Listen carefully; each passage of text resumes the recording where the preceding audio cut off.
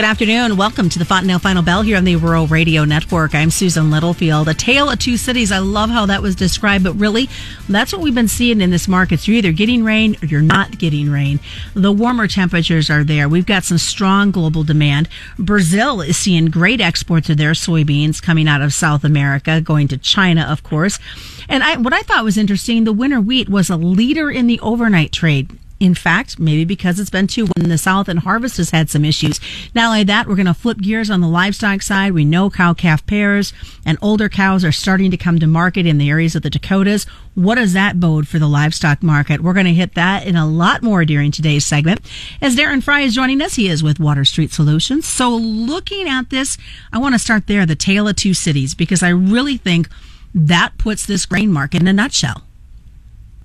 Yeah, it really does. Susan, thanks again for having me on. I really appreciate it, and always like to visit with you about markets. But the tale of two cities really is about our weather pattern. You know, you see this tremendous wet pattern down in the Delta, the Mid-South, Southern U.S., very wet, complicating. You know, I'm even hearing some prevent plant could happen in cotton because they just can't get it in.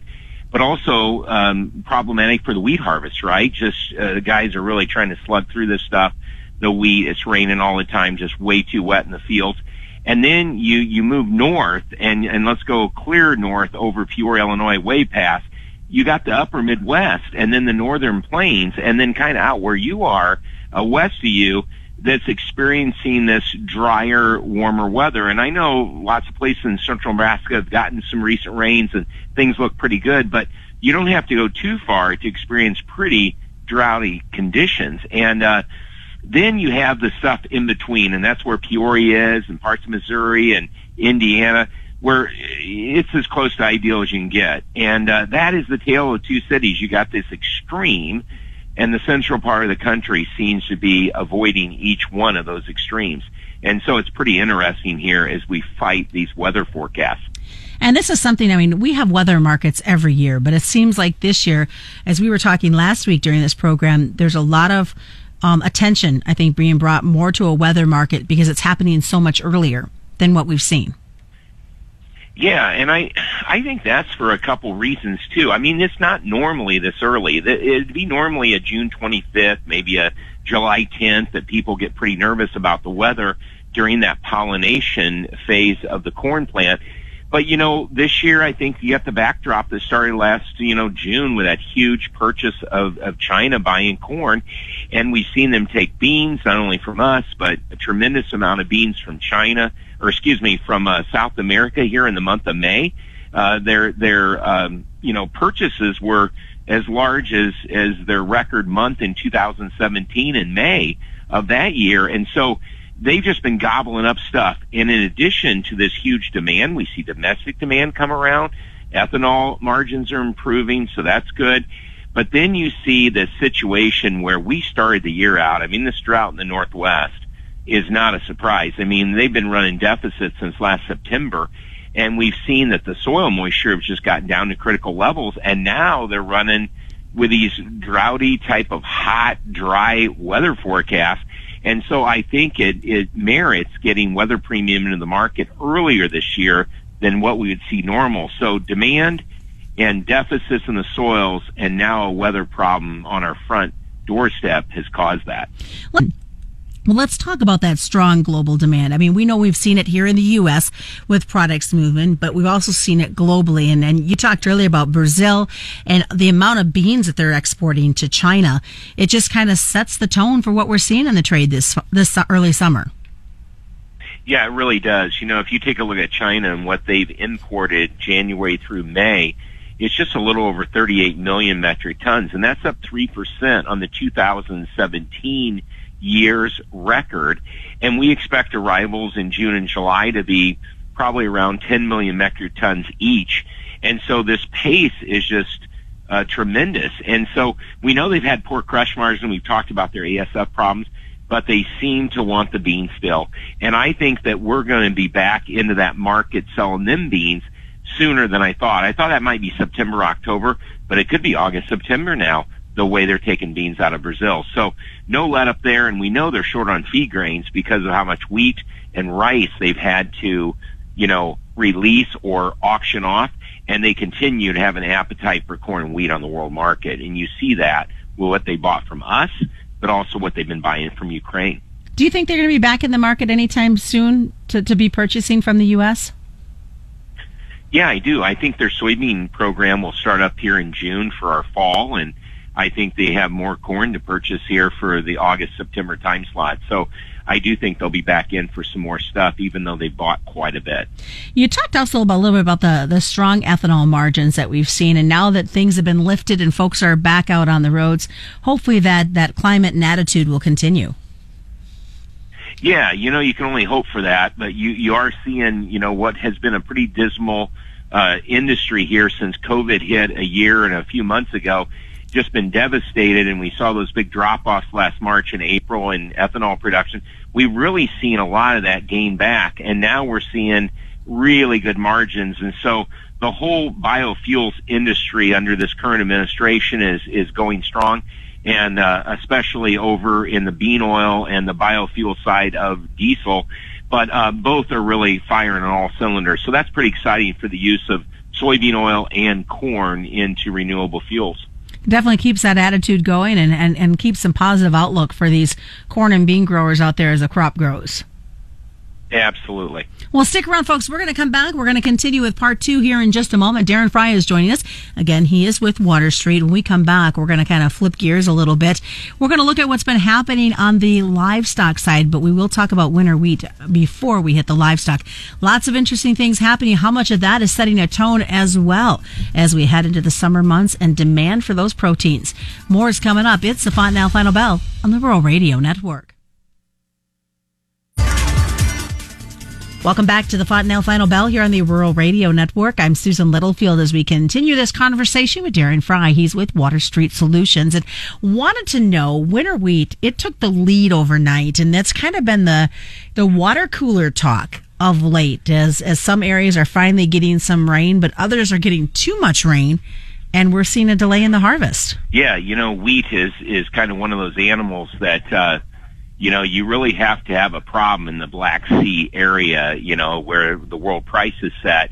But we've had enough issues in the Canadian prairies and up in our northern plains, and now with too wet to even get this harvest out down in the Mid-South and the Delta area, that I think wheat is starting to have that story. However, the GFS went a little bit cooler and wetter, I guess more wet than cool here at midday, and obviously wheat was up strong and then all finish lower on the day.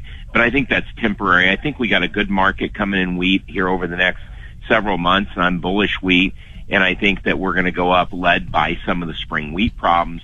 But also, it's dry over in southern Russia and the Ukrainian area, the Black Sea area, and I think all the spring crops are going to be supporting the market from that standpoint. Their winter wheat crop looks great over there, but the spring crops are the ones that are challenged, just like ours here in the U.S.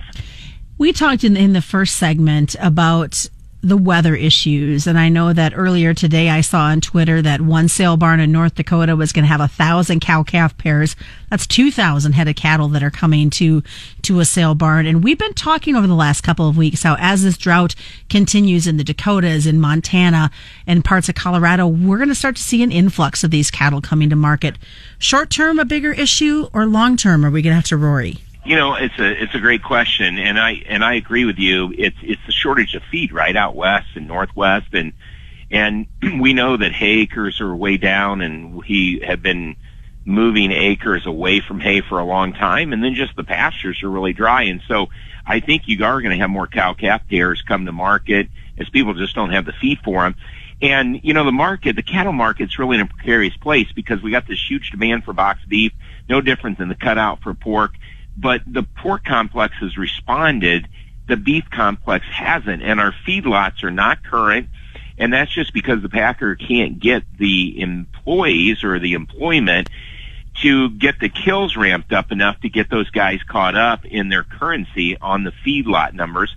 And so we keep thinking, boy, a month from now things are going to be better. The month from now, things are going to be better because the boxed beef is so hot. But now, complicating even that issue is going to be, hey, if there's a liquidation of cow-calf operations out here because feed, what's that going to do to our front end of the market? So I think that's a great question to talk about, Susan. So as you see that, what, as a cow-calf producer or a feedlot producer, what should we be thinking about? As we know demand is there for our product, but we have to worry about our bottom line as well. Yeah, I think in the short term, I don't know how deep cattle can go, because I think the packers got some pressure to keep cash up and give away a little bit of his huge margin to continue to kill cattle, because he's making a lot of money. I mean, the cutout's great, and we're at 120, and we've been stuck at 120 for 8 weeks, let's say.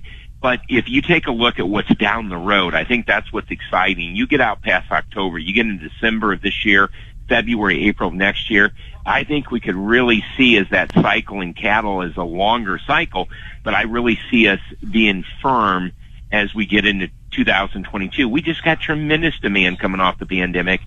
It's just the producer, the feedlot owner, is not profiting the same way the packer is in good box beef prices. So, I think time will tell, but it's certainly a problem that I think is going to be worked out over time, but it could be 4, 5, 6 months from now. And that's going to be where patience is going to have to be the virtue. Well, as we continue to look at the livestock, you and I were talking before we started the Fontanelle Final Bell about this hog market, and it's definitely been on fire as well. Yes, it certainly has, and we continue to see the cutout have value, and hog prices are looking up here, and then continue to do so in these summer months. And so, technically speaking, I don't think we've seen the top yet. I think we have higher to go, and it really makes selling the deferred contracts difficult when they're 25, 30 under the July and August hogs. So, really hard to know what to hedge there, but I still think we have upside here in these summer months. So as we get ready to wrap up real quick, what's your one go-to we should be watching for in the next week? Well, I think it's just the weather, right? It's just, I think the backdrop is demand, but weather is going to dominate now, and don't get too caught up in the gyrations of these models. I think over time we have some pretty big drivers of our weather patterns that are going to make it difficult to maybe hit those trend line yields we need to. All right, sounds good. Best way for folks to get a hold of you, Darren? Well, they can reach me on the web by just looking up our website at www.waterstreetconsulting.com, or on Twitter at Frye_WSS. And that is the Fontanelle Final Bell. Just a reminder, commodity futures and options involve substantial risk of loss, not suitable for all investors. The Fontanelle Final Bell brought to you by Fontanelle Hybrids and all your local Fontanelle dealers on the Rural Radio Network.